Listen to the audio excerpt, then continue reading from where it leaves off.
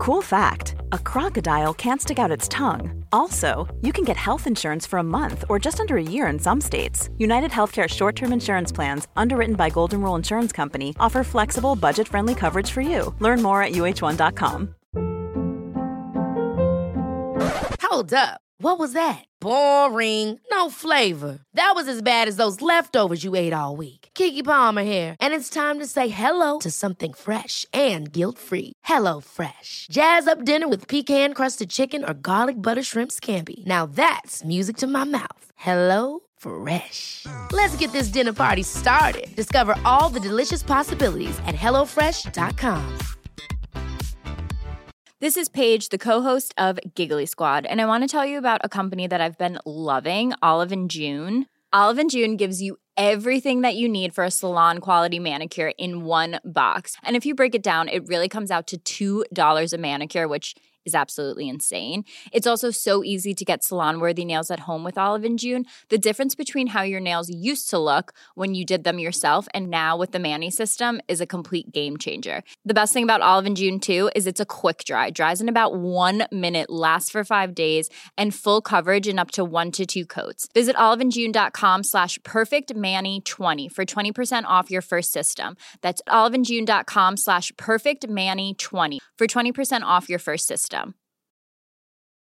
I'm Sandra, and I'm just the professional your small business was looking for. But you didn't hire me because you didn't use LinkedIn Jobs. LinkedIn has professionals you can't find anywhere else, including those who aren't actively looking for a new job, but might be open to the perfect role, like me. In a given month, over 70% of LinkedIn users don't visit other leading job sites. So if you're not looking on LinkedIn, you'll miss out on great candidates like Sandra. Start hiring professionals like a professional. Post your free job on linkedin.com/people today.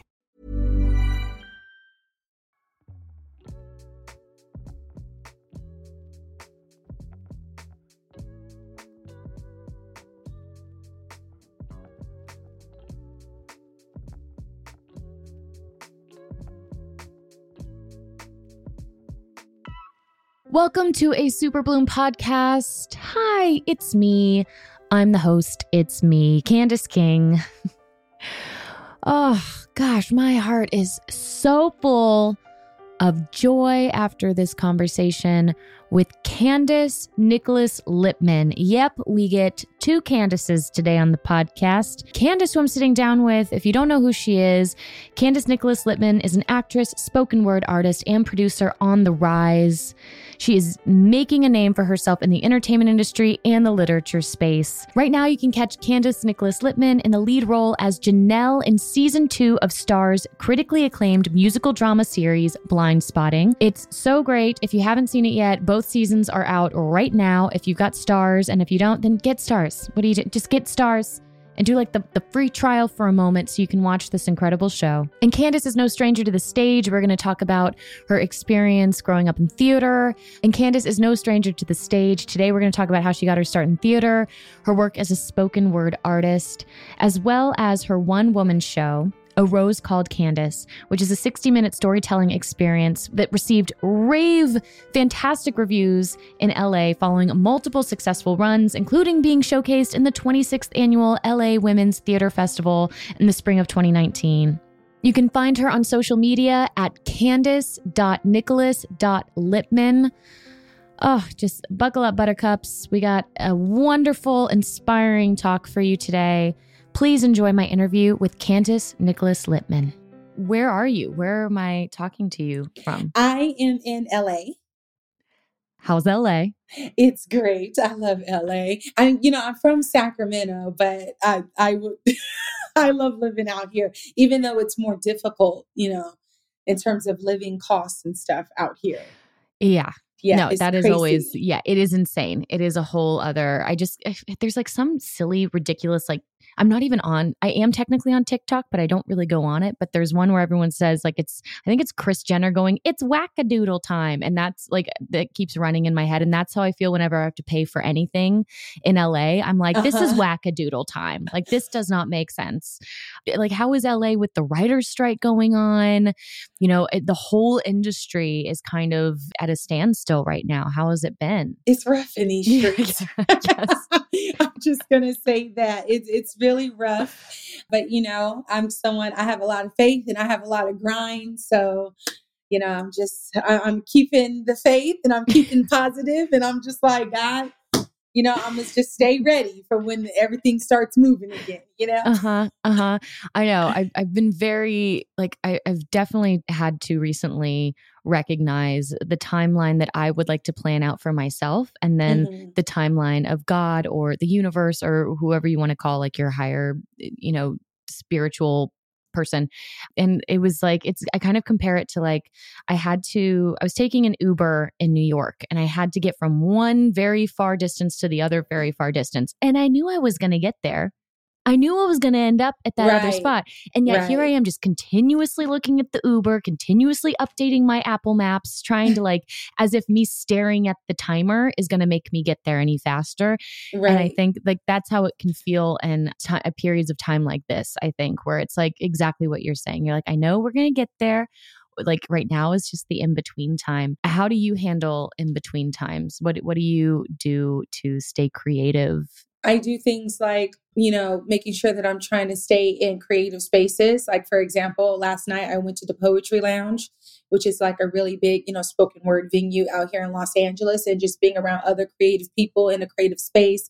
I'm a big believer in creating your own opportunities. And I also am a big believer of, Candace, because it's interesting to think, because like when people are like, oh, you made it, I don't really subscribe to that, because the things that I'm believing God for, or what I believe God has called me to, and what my destiny is, I haven't even reached the surface of what I believe He's called me to, and I am a big believer in not sitting and waiting for something. I believe that God has put everything in us that we need to be successful, to fulfill purpose.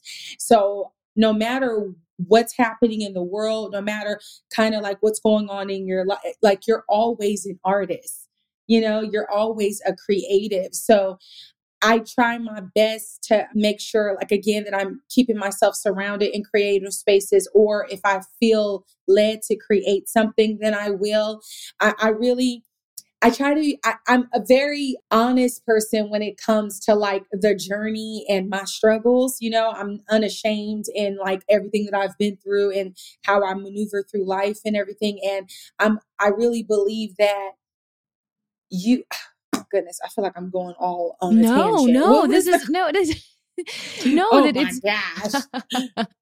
No, I understand everything that you're saying. I feel that too. It is when I have that same thing. I worked on a show called The Vampire Diaries, and we had like witches and werewolves, and which has lent itself all these years later. The show's been off the air for over 6 years, and we still go to like Comic-Cons and conventions and meet people who are still watching the show or finding it for the first time. Mm-hmm. And so many times I'll meet other creatives or actors, or aspiring actors who are asking like, well, you've made it. And so then how do I do that? And mm-hmm. I can resonate exactly with what you're saying, that it's, there is no making it in the creative. You always need to be, it's not about the answers, it's about the questions. Right. And so you're constantly, when you find an answer, it's like, well, what's the next question that leads to? What's the next thing that is going to keep igniting this like flame of creativity within myself? Yeah. When was that flame ignited for you? At what age? When did you, because I know you have an incredible career also as, a writer. And I'm excited to talk more about your spoken word performing and performances, but what was kind of an inciting incident for you that led you specifically to theater? Well, this is an interesting story because, fun fact, I used to want to be a lawyer. When I was younger, I was like, oh God, I'm going to change the world one court case at a time. And then, Candace, I took 7th grade drama at San Brandon Middle School with Mrs. Clark, did a monologue on stage. And I know it sounds so corny and cliche, but it literally changed my life. Like the response and reaction I got from my peers, the reaction I got from my teacher, the way I felt, I was like, oh no, God, I'm going to change the world through my art. That's what I'm created to do. And from then, like 7th grade, I started writing all of my own plays. Like I literally still have like this huge binder of plays and screen plays and stage plays, everything that I was writing when I was in high school. I come from very humble beginnings, and my high school, we didn't really have an arts program there at the school. So I went to the teachers and I was like, hey, can we have like a drama club? And they were like, well, if you want to ask the English teacher to also be the drama teacher. And that's exactly what I did. I said, can you be the drama teacher too? And she was like, sure. And then I just started like directing and performing and doing things. Listen, Candace, I was like, once I found out, I was like, oh, this is what I'm meant to do. I'm one of those people, like, once my mind is made up about it, I'm like, okay, God, I'm giving everything. So I don't know if you could tell, I'm very passionate. So my passion bleeds over, into everything. And it's like, that is where it all started, was 7th grade. Do you remember this drama? I love that you've created this drama club. My version of that when I was younger is I wanted to be the 6th Spice Girl member. So I came home in elementary school and I was like, hey, Mom, so I'm going to hold auditions for my own girl group. And she's like, oh, okay.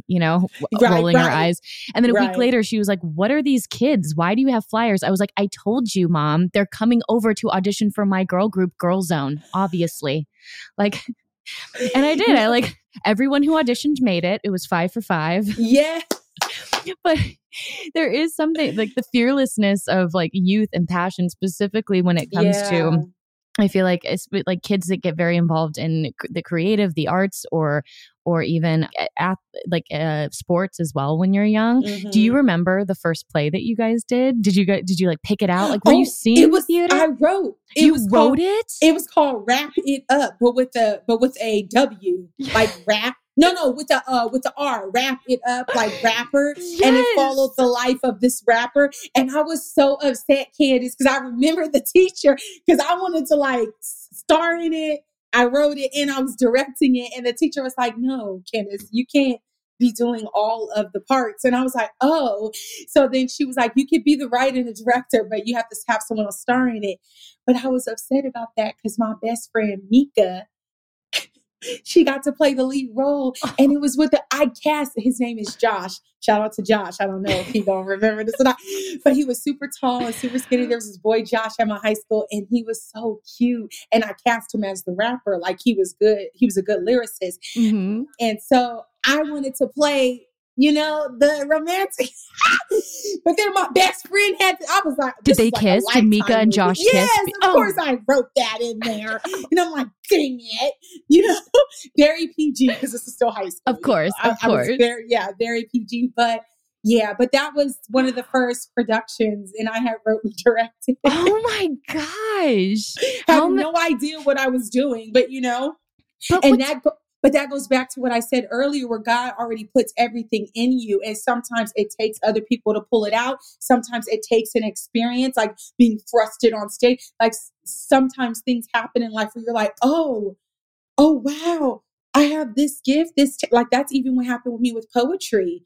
Like, I didn't even know that I had the gift of spoken word until I saw what it did, in the atmosphere or the room when I would perform it. And I'm like, oh God, this is ministry. Oh, this is another gift that you've given me. Look at how you're using me, God, to make a difference like this through a poem. Like, oh, wow, and you just started this, which is also too, Candace, sorry, I thought I was just jumping all over the place. I love it.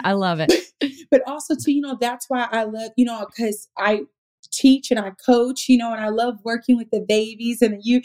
Like, God willing, one day I want to have my own like drama school or acting program for underprivileged youth, because I was an underprivileged youth and I know what it's like when you're not raised in an atmosphere that can nourish the talent or potential that you have, or being around family or whatever that may not recognize, like, oh, no, that child is not misbehaving. Like, that child just needs some place to put their energy.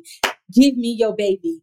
All that talking in the class clown and all that stuff, all that he's acting out. Oh, no. You just got to put him in the right atmosphere. And I guarantee you that baby's going to thrive. You just have to know, and it's, So it is ridiculous that we all think that we all learn in one way and that we all express and communicate in one way, which is, it's ludicrous. We won't get into the Tennessee politics of what's been going on in our school districts lately. But it's basically a whole bunch of children that are now being kind of like held back based off of a test that someone came up with. And it's just thrown off everything. And it just isn't like it is crazy that here we are. And, and we're still trying to limit these younger generations based off of how we think they are supposed to learn. And this is also coming off of 2020, where we told these younger generations, oh, actually, we're going to make you learn in a completely different way during this global pandemic and then go back. And also to your point, it is, just going back to, doing things because you have a sense for it and you have a calling and you have a curiosity.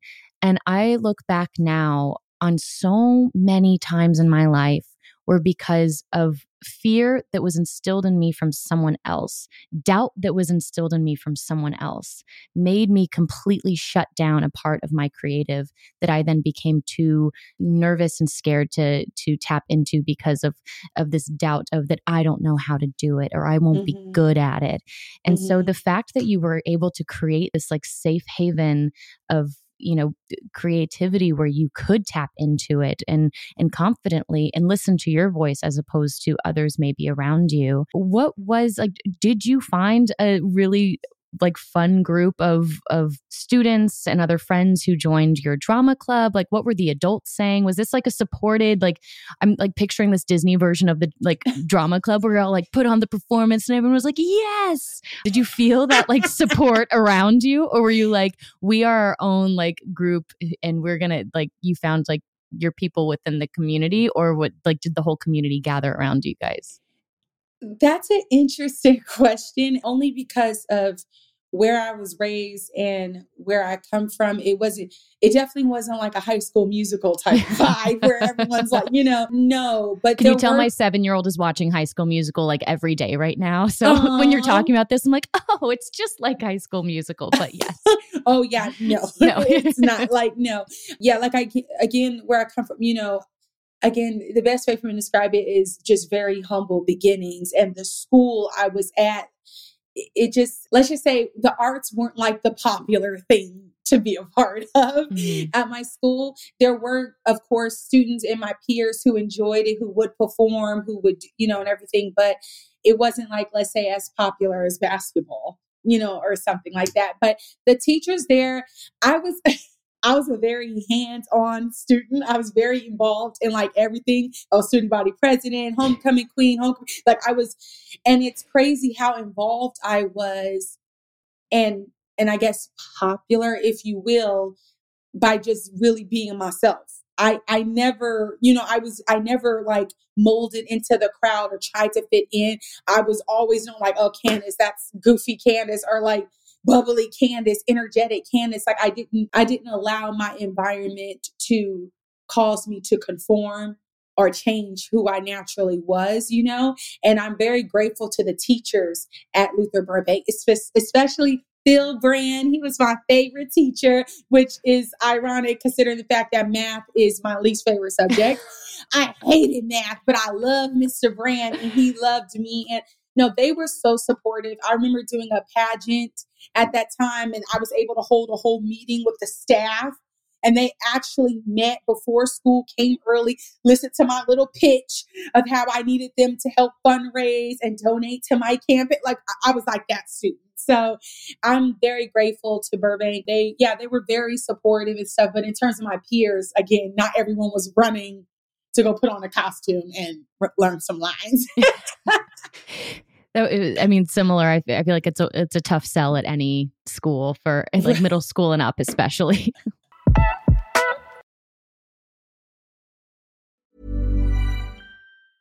Hey, it's Danny Pellegrino from Everything Iconic. Ready to upgrade your style game without blowing your budget? Check out Quince. They've got all the good stuff, shirts and polos, activewear, and fine leather goods, all at 50 to 80% less than other high-end brands.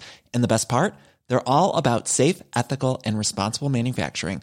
Get that luxury vibe without the luxury price tag. Hit up quince.com/upgrade for free shipping and 365-day returns on your next order. That's quince.com/upgrade.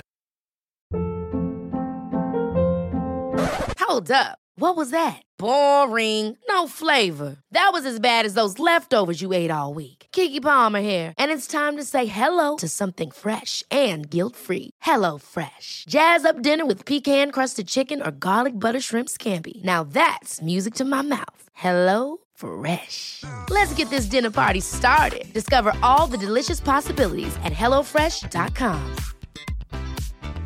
Quality sleep is essential. That's why the Sleep Number Smart Bed is designed for your ever-evolving sleep needs. Need a bed that's firmer or softer on either side? Helps you sleep at a comfortable temperature? Sleep Number Smart Beds let you individualize your comfort, so you sleep better together. J.D. Power ranks Sleep Number number 1 in customer satisfaction with mattresses purchased in-store. And now, save 50% on the Sleep Number Limited Edition Smart Bed for a limited time. For J.D. Power 2023 award information, visit jdpower.com/awards. Only at a Sleep Number store or sleepnumber.com.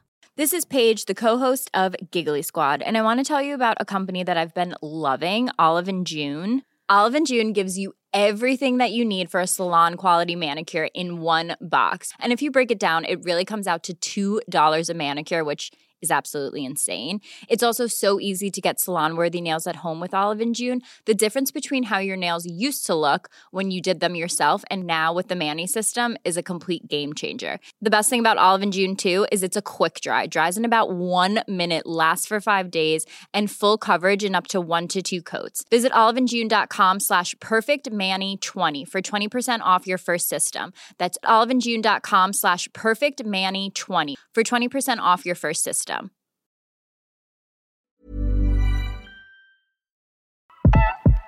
When were you still in high school when you saw your first spoken word performance, or had you No. graduated by then? Yeah, no, it was in college when I moved out here to LA, actually. I wrote poetry and stuff when I was in elementary school. My first poem was Ode to My Red Pants. And my English teacher would have me going around to the other classes performing that poem. Your red pants? Ode to My Red Pants. And it was like this silly poem, but the teacher loved it. And he was just like, you're so talented. And I'm going to have you do it for the other English classes. And I was like, oh, okay. But spoken word poetry, I didn't get introduced to that until I moved to Los Angeles. And it was like a whole new world because Sacramento, we don't really have a poetry scene in Sacramento. So LA, though, it was like popular out here. And I was like, what is this? Like, what is this that they're doing? It was like performative, but kind of rapping, but you're not really rapping, but you're like, and I'm like, what is this? And I remember, like, for maybe quite a few of us, one of my very first spoken word pieces was Birth from Pain. My heart was completely obliterated by this boy when I was in Josh, college. no, I'm kidding. Right? Well, this person in college will remain nameless. Okay. Bless him. But yeah, so he destroyed my heart. He broke it. Okay. But I'm grateful to it because not only did it birth another gift inside of me that I did not know existed, it also brought me closer to God, and my relationship with Jesus was like, it opened up everything for me. So I'm very grateful to that. But yeah, it was LA and I was going to college. And then that's when I really got into the spoken word. And like I said earlier, the very first time I ever performed spoken word and how the entire atmosphere shifted, the entire room, I knew that was nothing but God. Like, there's no way I can even take credit for it. Like, people went into worship, it all from me telling just my testimony, my story, and so many people identify. People were coming up to me crying, women being like, they were going to commit suicide if they're happy they were going to call that person. They're happy they heard my poem. I'm like, God, I see what you're doing and I see how you're using me. So I'm just going to keep on using this gift and owning the skill, and wherever door you open, I'm going to walk through it, God, and hopefully, make a difference. Had you been religious? Had you had a relationship with God? I hate that word religious. I don't even like the word religion. And it's interesting because the moment I say Jesus, automatically people, they put you in a box and they're like, oh, you're religious. And I'm like, no, religion causes dissension. The God I serve is all about unity and love. So I would refer to myself as someone who is on a faith walk. I believe in what I believe. You could believe in what you believe, and we could still coexist. Amen. And it's like, I'm not judged because I can't condemn you. I can't save you. I am a imperfect being just like you, trying to do this thing called life, just like you. And all I do is walk boldly with my faith. If it brings you to my faith, then amen. If it not, still amen, because I'm unashamed in who I serve and what I believe. I believe also too, that another difference with religion, it's religion versus relationship. I have a relationship with God. I talk to God just like how I'm talking to you. I believe religion sets you in a box where you have to follow this. And if you don't do this, then you're going to go to hell. And if you don't no. I do not believe that is the kind of God that I serve. I don't believe anyone is better than another person. I don't believe one lifestyle is better than another lifestyle. Listen, do you live your life? Do what you want to do. I'm doing what I want to do, which is believing in my Savior. Yes, Jesus.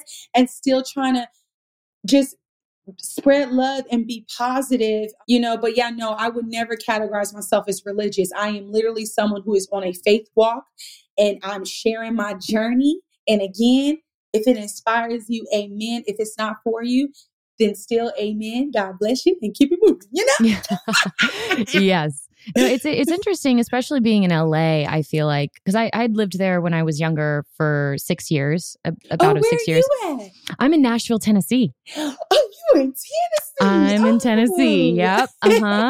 And just in a closet in Tennessee. Just on a very hot day, just sweating in a closet. But the things we do for good sound quality and content. But I had also lived in LA not too long ago for 4 years this time. But it was interesting moving back here to Nashville because here,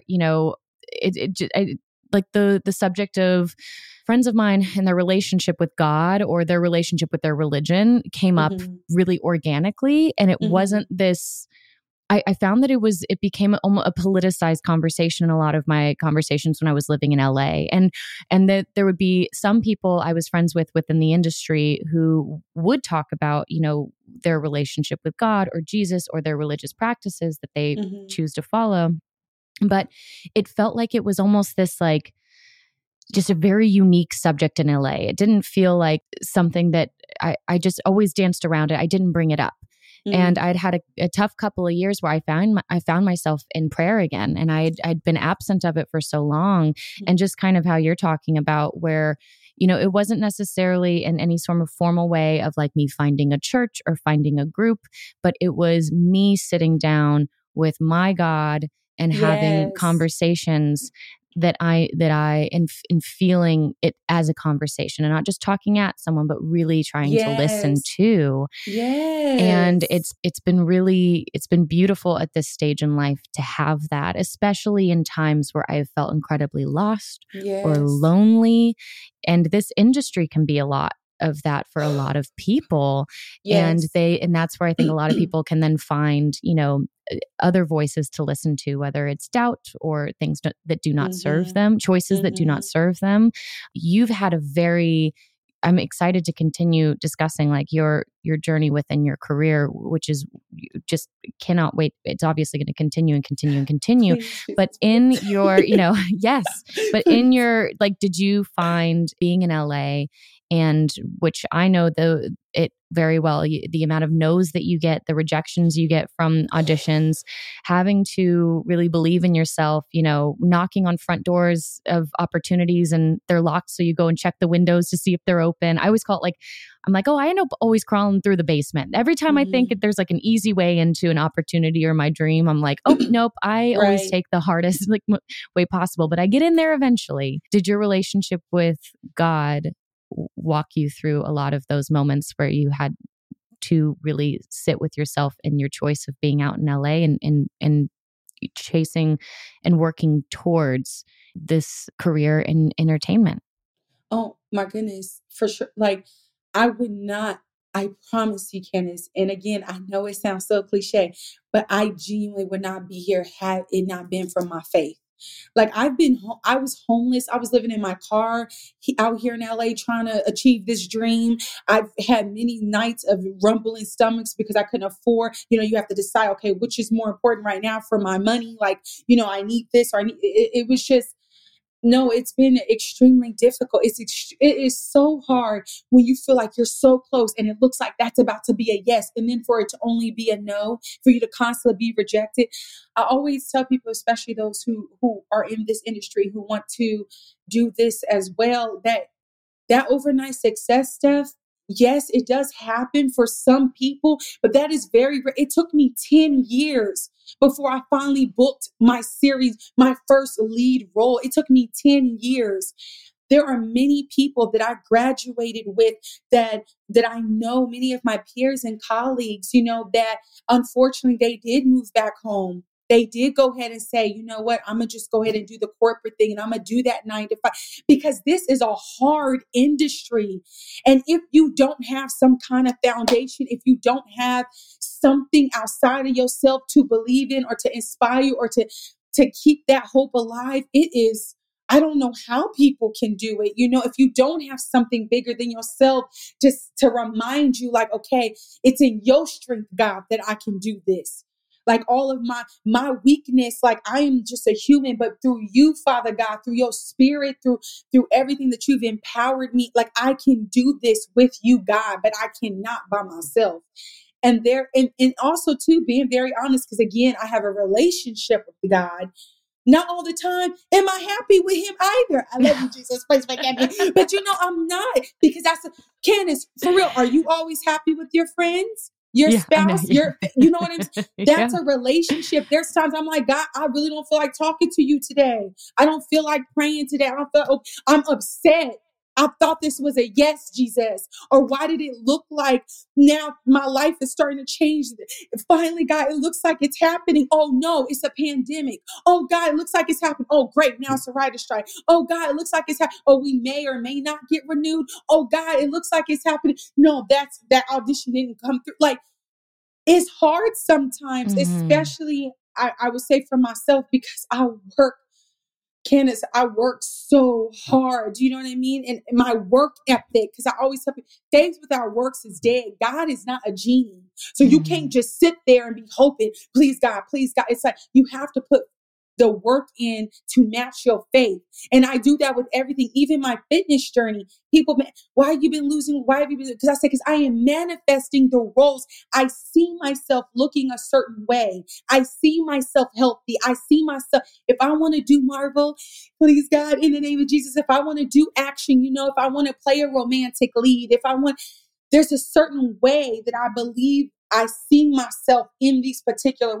So by faith, I'm working out hard. By faith, I'm acting as if. I don't know when Marvel's going to come out. I don't know if I'm going to book. I don't know, but you'll be ready. I'm ready. And that's faith. I posted something, Candace. It was a quote I saw and I posted it because I do like these encouragement threads on my page, just to, try to keep. And I'm very authentic, even on my page, on my social media. It's like my social media is exactly who I am. There's no character. I'm not posing as if you get me all the time. Yes, Jesus, I am who I am. So I do these encouragement threads. And most of the time when I feel led to do it or when God puts it on my spirit, it's because I needed it. And I'm like, oh God, if I need this, if I'm feeling low, I'm pretty sure there's so many people out there who are feeling the same way. And especially for me, because people are like, you're always so positive. How do you always stay so happy? I'm not always happy. I have joy always, but I'm not always happy. Those are two different things. And so I don't want anyone to ever look at me and be like, look, she got it together. She's always positive. She's never going through the devil. I'm going through it just like y'all. I struggle with insomnia because I have to work against anxiety. Anxiety is the antithesis of faith. Like, how can you be so anxious and have all this anxiety, Candace, when you already believe what God?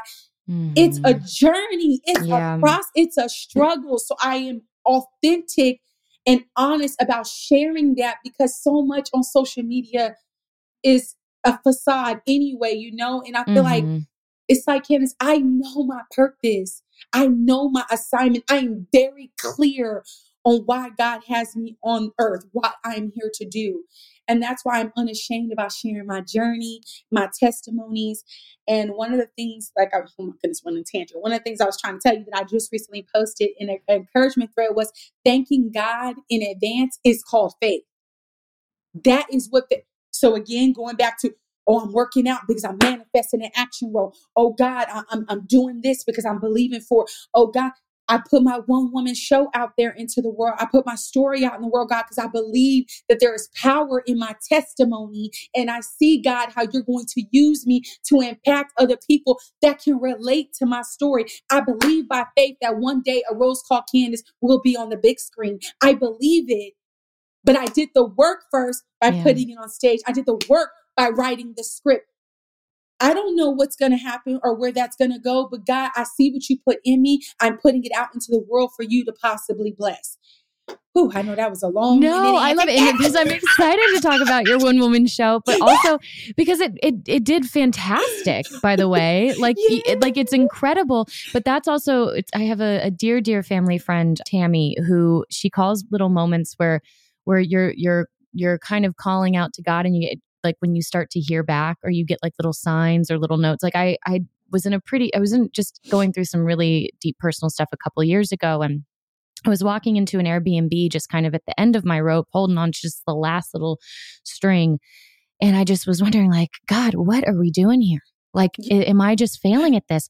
And I go to the bathroom, kid you not, into this Airbnb, and the owners of it had written like a little prayer, and like with like a Bible quote. And and it was like all about like, you're where you're meant to be. Yes. And you will be on there. And I just was sitting there going, oh my gosh. And I talked to my friend Tammy about this. She's like, oh, I call those God winks. And I was like, oh, I love that. Like a little wink from God, just being like, I gotcha. Yes. And so it's lovely to have those little God winks in life, which, when did you write your one woman show? And because it got so, wonderful, wonderful accolades. So it took me, I developed it for 4 years. So I finally debuted it in 2018. So since 2014, I had been working on that show. And also too, because it's my life story, it's a 60-minute storytelling experience. And Candace, it is an experience. Okay. I literally take you like in 60 minutes exactly of like this roller coaster ride, the reason why it took 4 years, one, I was working on writing it while I was homeless. So even in there, I was questioning God, like, God, you want me to share my, like I'm using the restroom in the bushes. I'm washing up in McDonald's. Like, God, I don't have a roof. Like, what, and also too, all the things I had experienced growing up. I had to do the work of forgiveness. I had to do the work to make sure that I'm not vilifying any of my characters that are in my story while I'm telling my truth. I really had to go through the work to heal before I'm very intentional because I know my purpose. So it's never about, oh, let me just put this out there so I could be seen. Or let me just do this so people can see how talented I am. No, the devil, it's not about me. I am a vessel to be used, right? So it's like I did 4 years. I did the work, the real uncomfortable work of having to heal from my childhood traumas, of having to confront my childhood traumas, of having to confront those that have hurt me from my childhood, and then find that strength to forgive because I'm forgiven every day, to offer grace. And like, it was a struggle. And I really want to give a shout out to my pastor, Dr. Hosea Collins. I love him so much. But it was him, like without him as well, A Rose Called Candace would have never been birthed, because he was the one that kept telling me, like, Candace, baby girl, you have such a powerful story. Because Candace, I'm someone that literally does not look like what I've been through because I am so joyful. And so, that people assume a lot about me. People assumed I was raised in the church. People assume I come from a 2-parent household. People assume I was raised in the suburb. I don't know why people assume all this stuff, but I think because of my personality, you would never know. I have been through hell in my life. And so my pastor would literally tell me, he would say, baby girl, your story is not unique. And that's the reason why you need to share it, because it is so relatable to so many people that are going to look at you and be like, she overcame all of that.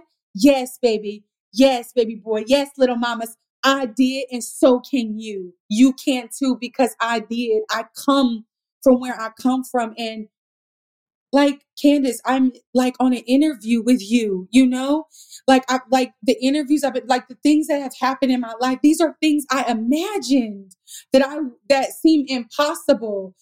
And for someone like me to I'm grateful. Do you know what because I understand that this does not happen for everyone. And I understand that there are a lot of people who did give up. And I understand even in my own struggle of just being honest with this writer strike, I'm grateful for Blind Spot. We don't know if we're going to get a season 3. We don't know. People don't understand. They just see you on TV or they see you posting, but they don't understand what's happening behind scenes or behind the doors. And that's the part that I share. I want to show you. I have a series called Candace Car Confessions that I do, where if God plays, it's not videos that are edited. It's not something that, let me retake it. I genuinely sit, and if God puts it on my heart, I'm like, I press play and I pour out my heart, to you guys, honestly. And there was one Candace Car Confession where I had just booked Blind Spotting, and I showed everyone binders after binders of just auditions, of stacks of all. Those were all no's, huge stacks of binders. And how out of all those binders, all those no's, I still never gave up. Do you know what I mean? And I still just, man, that takes a lot of strength to do that, especially in our industry, because when you hear a no, it's not just a no. It's like a thing that you internalize. Oh, I wasn't pretty enough. Oh, I'm too dark skinned. Oh, I don't have the right hair texture. Oh, I was too tall. Or was I not? You question yourself when you get a no, because it's a huge rejection. And you're wondering why, God, was I not chosen? When I was younger, my dad told me something once, which was, when you hear a no, you have to hear it as a not yet. It's a delay. Yes. Delay does not mean denial. Yes. And when I was younger, I was able to hear that, but I lost that for a chapter of time in my adulthood, where I've just a no meant a no. And it's really been taking a lot of, effort and kind of work that I've within myself to remember that and to hear my internal voice again. Going back to your pastor telling you, how necessary it is to share your story, specifically because you are not alone in your story, and that others will find so much comfort in it. How long were you homeless, and when were you able to finally, because I think it is insane to me the way that we as a society kind of view the idea of homelessness and kind of paint it in a certain picture. And it's ridiculous to me. Yes. And so for you, if you're comfortable sharing a little bit of your experience about kind of walking through homelessness to also then finding a place that was yours. Yeah, I will. I love that you brought that point up, because I definitely experienced that when I was homeless, because I didn't look homeless, right? It didn't look like I was living outside of trash bags in the trunk of my car. It didn't look like it, because every day I had to make, again, everything's intentional, and you have to make the choice to be like, okay, God, I'm going to get myself dressed today. I'm going to put myself together. So when I would go to certain places to try to get resources or help, I will never forget, I had a woman look me straight in my face and literally tell me, as I was trying to get assistance, and she literally said, but you don't look homeless. So are you? And I just remember sitting there feeling like, that's so interesting that we stereotype. Yeah. Because you don't know any, like literally everything I own is in that car. That car at that time that had recently just had gotten towed a couple of weeks prior. And mind you, I was still working. I was working at Universal Studios as a tour guide, but because they go based off seniority in terms of shifts. So I wasn't getting shifts, right? It was the seniors who got the shifts first and stuff. So I wasn't really making money there. Then I was in a play at the time, but theater. Yeah. That's not a lot of money. You literally do theater because you love the art form, right? And so, and I had to, again, I was doing things also to keep my sanity while I was homeless. Going back to your thing, how do you stay in this, being creative? Like I said, still putting yourself in those creative spaces, because art, again, it sounds cliche, but art saved my, like it saves you sometimes. Art is therapy, art is healing. Art is just, that's why I love being an artist so much. But I will never forget walking out of the theater in North Hollywood and not seeing my car there. Everything I owned was in my car. And I just remember, just for that lady to sit there and tell me, you don't look, and like her, like it was so judgmental, and she didn't help me get the assistance or whatever. But yeah, it is interesting to me with that. And when I do see people who are homeless, I once had a friend, they're no longer my friend, but I once had someone that was in my life that if I wanted to give an art, I'm a very empathetic person. Like I feel so deeply, Candace. Like if someone's sad or if they look sad, it's like I can feel them. Like I feel so, and that's another reason why too, that sometimes my art is overwhelming to me, because I can feel pain. Like I feel the audience too. Yes, I'm sure, like, yeah. oh my gosh, I can feel, so deeply that it is overwhelming sometimes. And I remember that friend being like, oh, they're homeless. Like if they want to get a job, they can, or no, Candace, don't give them or don't help, And I'm like, but you don't know that person's story. You really don't know that. Yeah. You're just assuming because you see them here asking for a handout. You're just assuming things. You're assuming it's going to drugs, or you're assuming that they're going to use it, but you don't know. And even if that is the case, you don't know how God is using you to be a blessing. You don't know what God may want to do through you to help that person, or what it may be for that person. Why in that moment you are encountering that person. Like yeah. For you, what was something that finally gave you a moment to exhale deeper? Was it working? Did you start booking some acting jobs? Did you get more shifts? Like were you able to finally find a place to call yours and your home? So yeah, I was homeless for about a year. I lived in my car for about a year. And then I started working for Culver City School District. People don't know this, I'm actually a trained behavioral therapist. Like I worked, wow. I did it for 4 years in the school district. I worked with the babies who, had autism, learning disabilities, behavioral issue. Like I'm actually certified to work in that, That is angel work, by the way. That is... Thank you. Trust me, even when I did decide to quit and say, okay, God, I'm going to fulfill purpose full time, that was one of the hardest things I had to do. And I remember Miss Catherine from HR, she said, you're one of the good ones. Like, we're so sad to have you leave. We understand what you're doing, but you can always come back if you want to, because you do have to have a specific, it's not just a check. You have to really love, care for these babies. Yeah. But I remember I worked for the school district, and the district, thank goodness, like I'm a big person on finding solutions. I'm not someone that likes to wallow and cry over a problem. Like maybe I might cry, have my moment, and then I'm like, Candace, all right, get it together, because you can't stay there. You can't stay in the negative space. Right? I call it mommy magic. Like that's like, now that I have 2 kids, like when I just want to like sit there and cry, I give myself like 5 minutes. I look at my clock and then I'm like, all right, mommy magic time. What can I do to like make this all like move forward, move through it? Exactly. Yeah. So you have to, so I would do that. And then, so I went through I was like, okay, what resources are at my disposal as a district employee?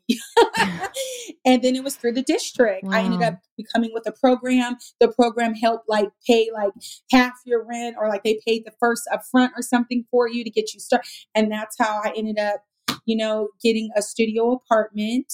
in LA. And then that I'm very grateful to that program because it really, that's where I got to breathe a little bit, you know. But of course, being a part of that program too is it can be really, it's hard and it's sad sometimes because you're also treated a certain way too.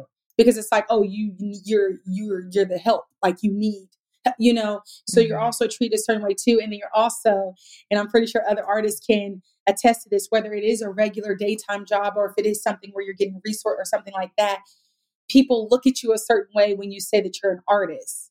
Because in their mind, they're like, well, you're homeless. You need to, what are you doing? Like, I don't care that you're an artist. You need to pay, you know, get money to, you know, so it's also straddling that, believing, keeping the faith of what you know God has ordained for your life and blocking out all the naysayers and negativity. Or like how you said, even as children, like being able to hold on to a dream, even though everything and everyone around you is coming against it or doesn't understand. Like, you want to be an actor? Oh, okay. You know, I've gotten that throughout my whole life. Oh, okay. Working at the hotel, I used to get that from the guests. They were like, I'm like, oh, I'm an actor. And they would literally say to me, oh, you know, that's like a 1 in a million opportunity. And my response would always be the same. Oh, I'm going to be that 1 in a million. Is there anything else I can help you with? Like, always, because I believed it. It did not matter living in my car. It did not matter serving people and picking up dishes after people. It did not matter where I was in my life. I always held on to that. I knew, God, that you destined me for something great, you know? Yeah.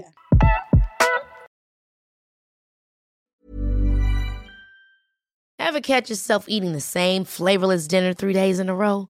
Dreaming of something better? Well, HelloFresh is your guilt-free dream come true, baby. It's me, Keke Palmer. Let's wake up those taste buds with hot, juicy pecan-crusted chicken or garlic butter shrimp scampi. Hello Fresh. Stop dreaming of all the delicious possibilities and dig in at HelloFresh.com. Let's get this dinner party started. Even when we're on a budget, we still deserve nice things. Quince is a place to scoop up stunning high-end goods for 50 to 80% less than similar brands. They have buttery soft cashmere sweaters starting at $50, luxurious Italian leather bags, and so much more. Plus, Quince only works with factories that use safe, ethical, and responsible manufacturing. Get the high-end goods you'll love without the high price tag with Quince. Go to quince.com/style for free shipping and 365-day returns. Mom deserves the best, and there's no better place to shop for Mother's Day than Whole Foods Market. They're your destination for unbeatable savings, from premium gifts to show-stopping flowers and irresistible desserts. Start by saving 33% with Prime on all body care and candles. Then get a 15-stem bunch of tulips for just $9.99 each with Prime. Round out Mom's menu with festive rosé, irresistible berry chantilly cake, and more special treats. Come celebrate Mother's Day at Whole Foods Market.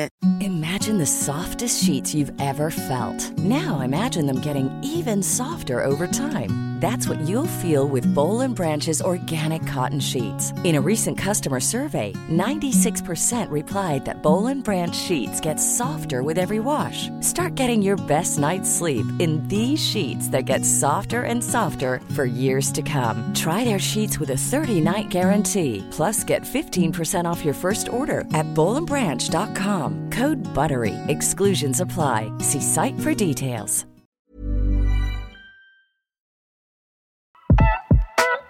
Could you talk a little bit about a scene that's been so impactful, even just researching you, that meant so much to so many people, but you're seeing there's a specific scene in Good Trouble where you perform a piece that you wrote. Yes.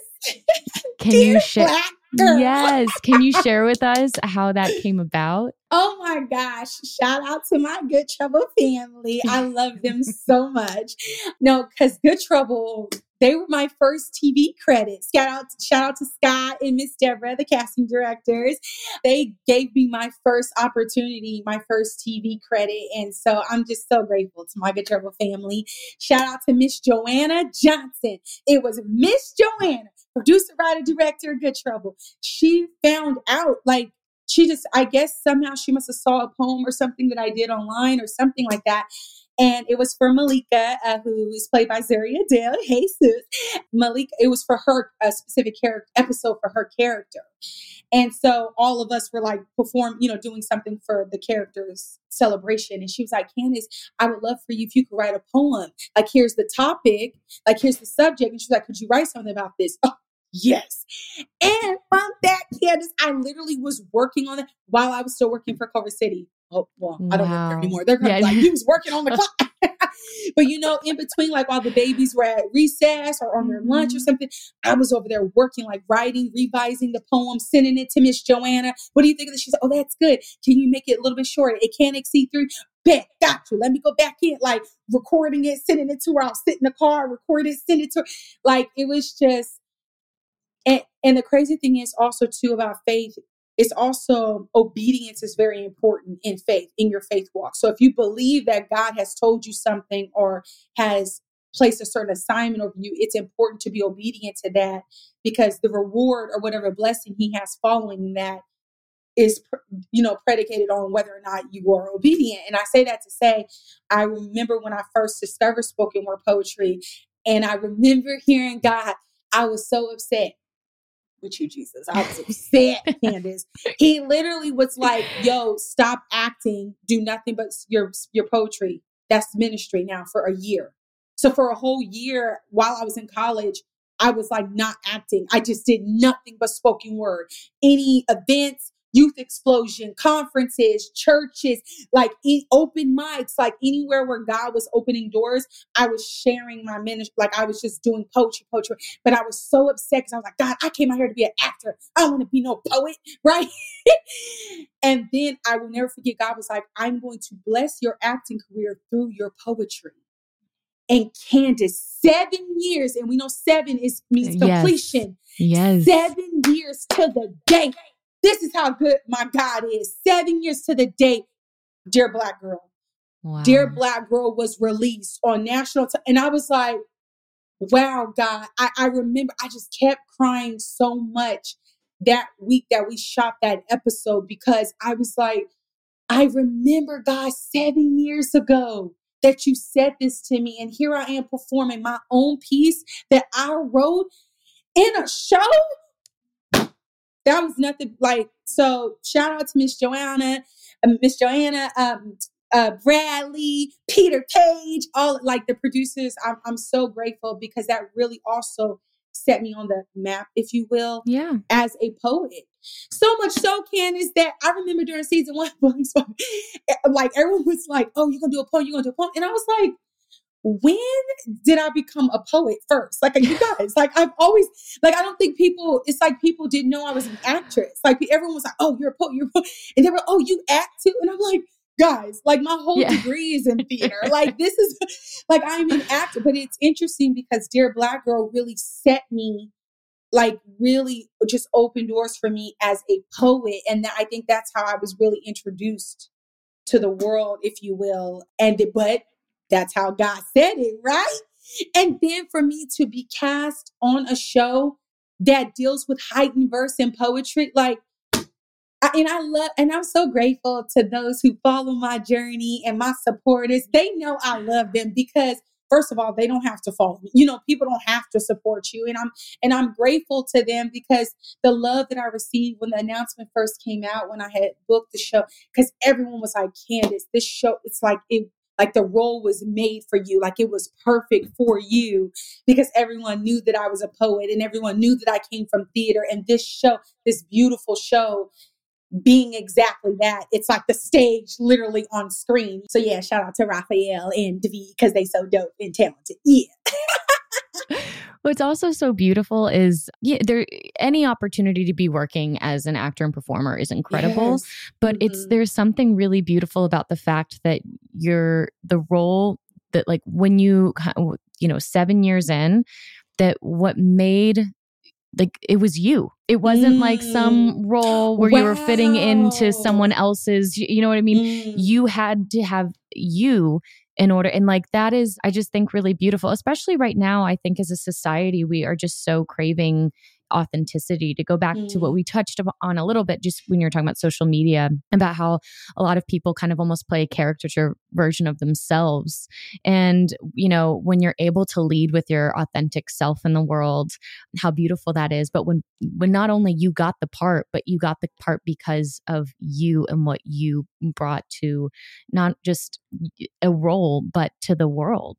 Yeah. And you created that inspiration just from you walking through your life. I mean, that's a very special thing. It really is. So thank you, Good Travel fam. I also want to talk about your show. And I know I'm sure it is a very, to what we were talking about at the beginning of this, like a lot of people, if you're not in the industry, it's very confusing. You're like, what do you mean writer's strike? And, well, what do you mean a show might not come back on? And that is a big thing. I mean, even when you're on a show, you're never guaranteed that you're going to stay on it. Right. I never, even in all my years on Vampire Diaries, I never bought anything because I was just like, well, this might be the year that I get killed off. You never know. You never know. Right. I just and then 13 years later, I was on the last episode of the third spinoff, and I was just like, well, I never knew. So I just wanted to play it safe, guys. But, right. But you never know. Season 2 is out. Yay! Can you tell me a little bit about your experience booking the role, and also what it's been like as your first series regular role after all these years? Booking it went the traditional route, like when your agent sends you the sides and everything. And I remember reading the sides and being like, God, this sounds like me, aside from all the cussing, because Janelle, my character, she be cussing a lot. I don't cuss as much as her. Yeah, aside from that, the way that it was written, so shout out also to them, the writers, it just was so natural. And, Oakland being the Bay and me being from Sacramento, which is like the distant cousin of Oakland, it was just very, because up north, we have a natural swag. It's a natural way that we speak, so there was nothing, I didn't feel like I had to put on anything for the audition. It was just me just being and I remember watching the movie Blind Spotting, and I was like, Jesus, I want to be a part of this series, because the movie, that's the type of art I love. Art that has a message, art that means something, that is saying something, and I love the movie so much. It has such a powerful message. So when I did the first audition, I wrote on a piece of paper, I put Candace Nicholas-Lippman set to star as Blind Spotting, set to star as Janelle in the Blind Spotting spinoff. And I put it on my wall on that same little studio apartment that the center helped me get, right? I put it on the wall, and I just kept speaking life over that thing, even when, because, the audition process, I think it was like a few weeks that I had to do the audition process, like the callbacks, the chemistry, everything. It was like a process. And then there was a time within the process, there was a moment where it looked like, oh no, are they going with a different actor? You know how that is, where it's like, oh God, oh God, no, please, I'm so close. It looks like, but I never took the piece of paper down. Because I was like, I feel so connected to Janelle. I feel like I am Janelle, God, but I was like, you know what, God, but I release it. The how is your business. The why is mine. Mm-hmm. So I'm going to just continue to just keep believing that this role is for me, God, even though it's not looking like it's about to happen right now. And look, it happened. It is a very magical day when you get the yes. When you get that yes. I have it framed now. I never threw that piece of paper away. I was like, God, look at that. That is faith right there. And I literally have it framed now as piece of artwork on my wall. Cause I'm just, yeah. When the really fun thing about playing a character over many, in their own little mini arcs over many episodes is that I feel like you learn from this character all of a sudden. Mm-hmm. You think you're there to kind of guide, and it's really fun where all of a sudden you're within the role and within a scene, and something clicks. I had this experience where something would click, and it would the character in the scene would be teaching me something that I needed to hear within my life. Is there a specific scene or a moment that Janelle has taught you something in these 2 seasons? I would definitely say to me, Janelle is very brave. And the reason why I am inspired by her courage. I think it takes so much courage to leave all that you know and go live in another foreign country for 5 years. Like she left all she knew in Oakland and went to live in Bali for 5 years. And to me, that's something really inspiring because I want to travel. That's something I really want. I want to see the world so badly. Even when I was a little girl, I just lived in I lived in the hood of Sacramento and I was like, God, there has got to be more to life than just this, Jesus, please. So, I want to see the world. I want to see how other people worship God. I want to try other people's food. I want to immerse myself in other people's culture. I want to live life. And that is something to me that I find just so inspiring and that Janelle has taught me to really just be more free. I feel like Janelle is very free. Like for her to come back to Oakland, her hair is all locked, and everything. And she's like quoting like these kind of really spiritual quotes. And it's like, she's into deep meditation. She's into microdosing. She took the girls on like Janelle is like not what you would typically or what you would think that you wouldn't typically see in a Black woman from Oakland, and that's something that I love so much about her, that brown and Black girls are looking at a woman like Janelle who they can relate to and then who also they could possibly be inspired by. That this woman, I think people are shocked who Mustafa was. People were not expecting that Janelle like her little Asian persuasion, okay? But I don't think people could you hear the name Mustafa? Like people create, stereotypes. Like we live in that type of world. And I love that Janelle breaks down a lot of those stereotypes, especially when it comes to like darker or brown skinned Black women. And I'm very grateful to play a role like that. And Janelle is inspiring to me. So I hope she inspires other people too. Well, I think anyone listening to our interview today is definitely feeling inspired and cannot wait to watch. Everyone go watch Blind Spotting. Yes, both seasons are out now. On Stars. Candace, I mean, you are one in a million. That is undeniable. And I'm just so excited to be cheering you on in your career and watching you just soar and soar and soar higher and higher in your journey. I love to do a little cool down at every interview, just kind of a final 5 little questions. And just you can answer with the first thing that pops into your head. It can be a word or a sentence. But what is something that you like? Tea. Tea? What kind of tea? English breakfast. Really? It's like my favorite. I drink, I probably drink too much tea, but I drink at least maybe 2 to 3 cups of English breakfast tea a day. I want to be a tea drinker. Like I have so much tea. I do like the dumb thing where I'm like, I'm going to be a tea drinker. I need to get off the caffeine. And then I'll like collect a box and it'll be like 5 years expired. And I'm just staring at it being like, I can't throw it away because I have to be a tea drinker. See, if I was at your house and you just had all that tea, I'd be like, listen, Candace, perfect. Can I have this? Are you going to drink? Perfect. I'll keep it just in case. Okay. Something that you know. Something that I know, my purpose.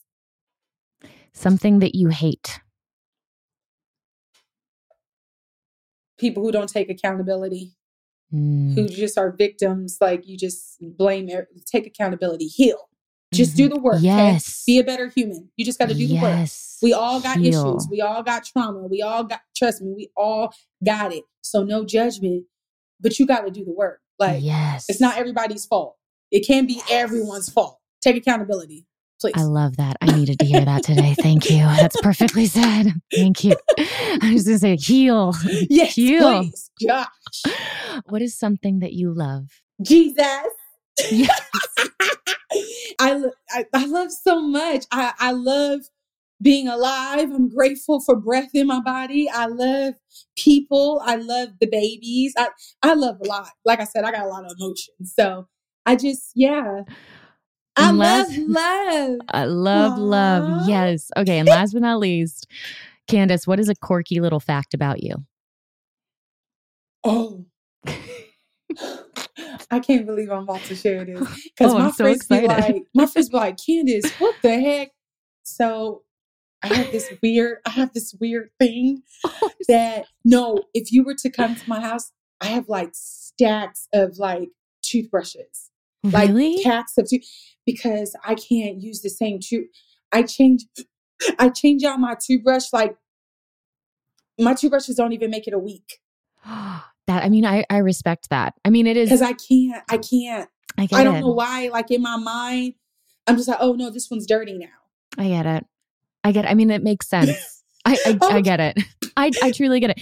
I don't change my toothbrushes that often, but like I pretend that that's not it. Like I don't ask myself why I should, you know what I mean? Which I think you're just asking the appropriate question. Like, should we be putting this plastic stick of bristles that takes all of the gunk out of our teeth back into our mouth after we've thrown it into a suitcase and a toiletry bag? Exactly. Or it's just sitting out. You know how you put in the little, and then the air and the dust particles. I'm like, oh no. I need to switch it out. Or I can give you another one that, because my friends always make fun of me. In fact, I'm going to just show you. Oh my gosh. They make fun of me, but now they do it too. Since college, I always have my own TC English breakfast. But everywhere I go, so my friends would be like, I'd be like, oh, I'm about to go get a cup of tea. They'd be like, Candace, you're about to get a cup of hot water. Because I go. Oh my gosh. And I just get the hot water because it's free, by the way. I even buy their tea. See, I got Starbucks. That's amazing. I just buy, to me, it makes more sense. It's more cost efficient. If I buy a box of tea, that's like $3 to $5 as opposed to spending $3 to $5 every day. Yeah. Multiple times a day for a cup of tea.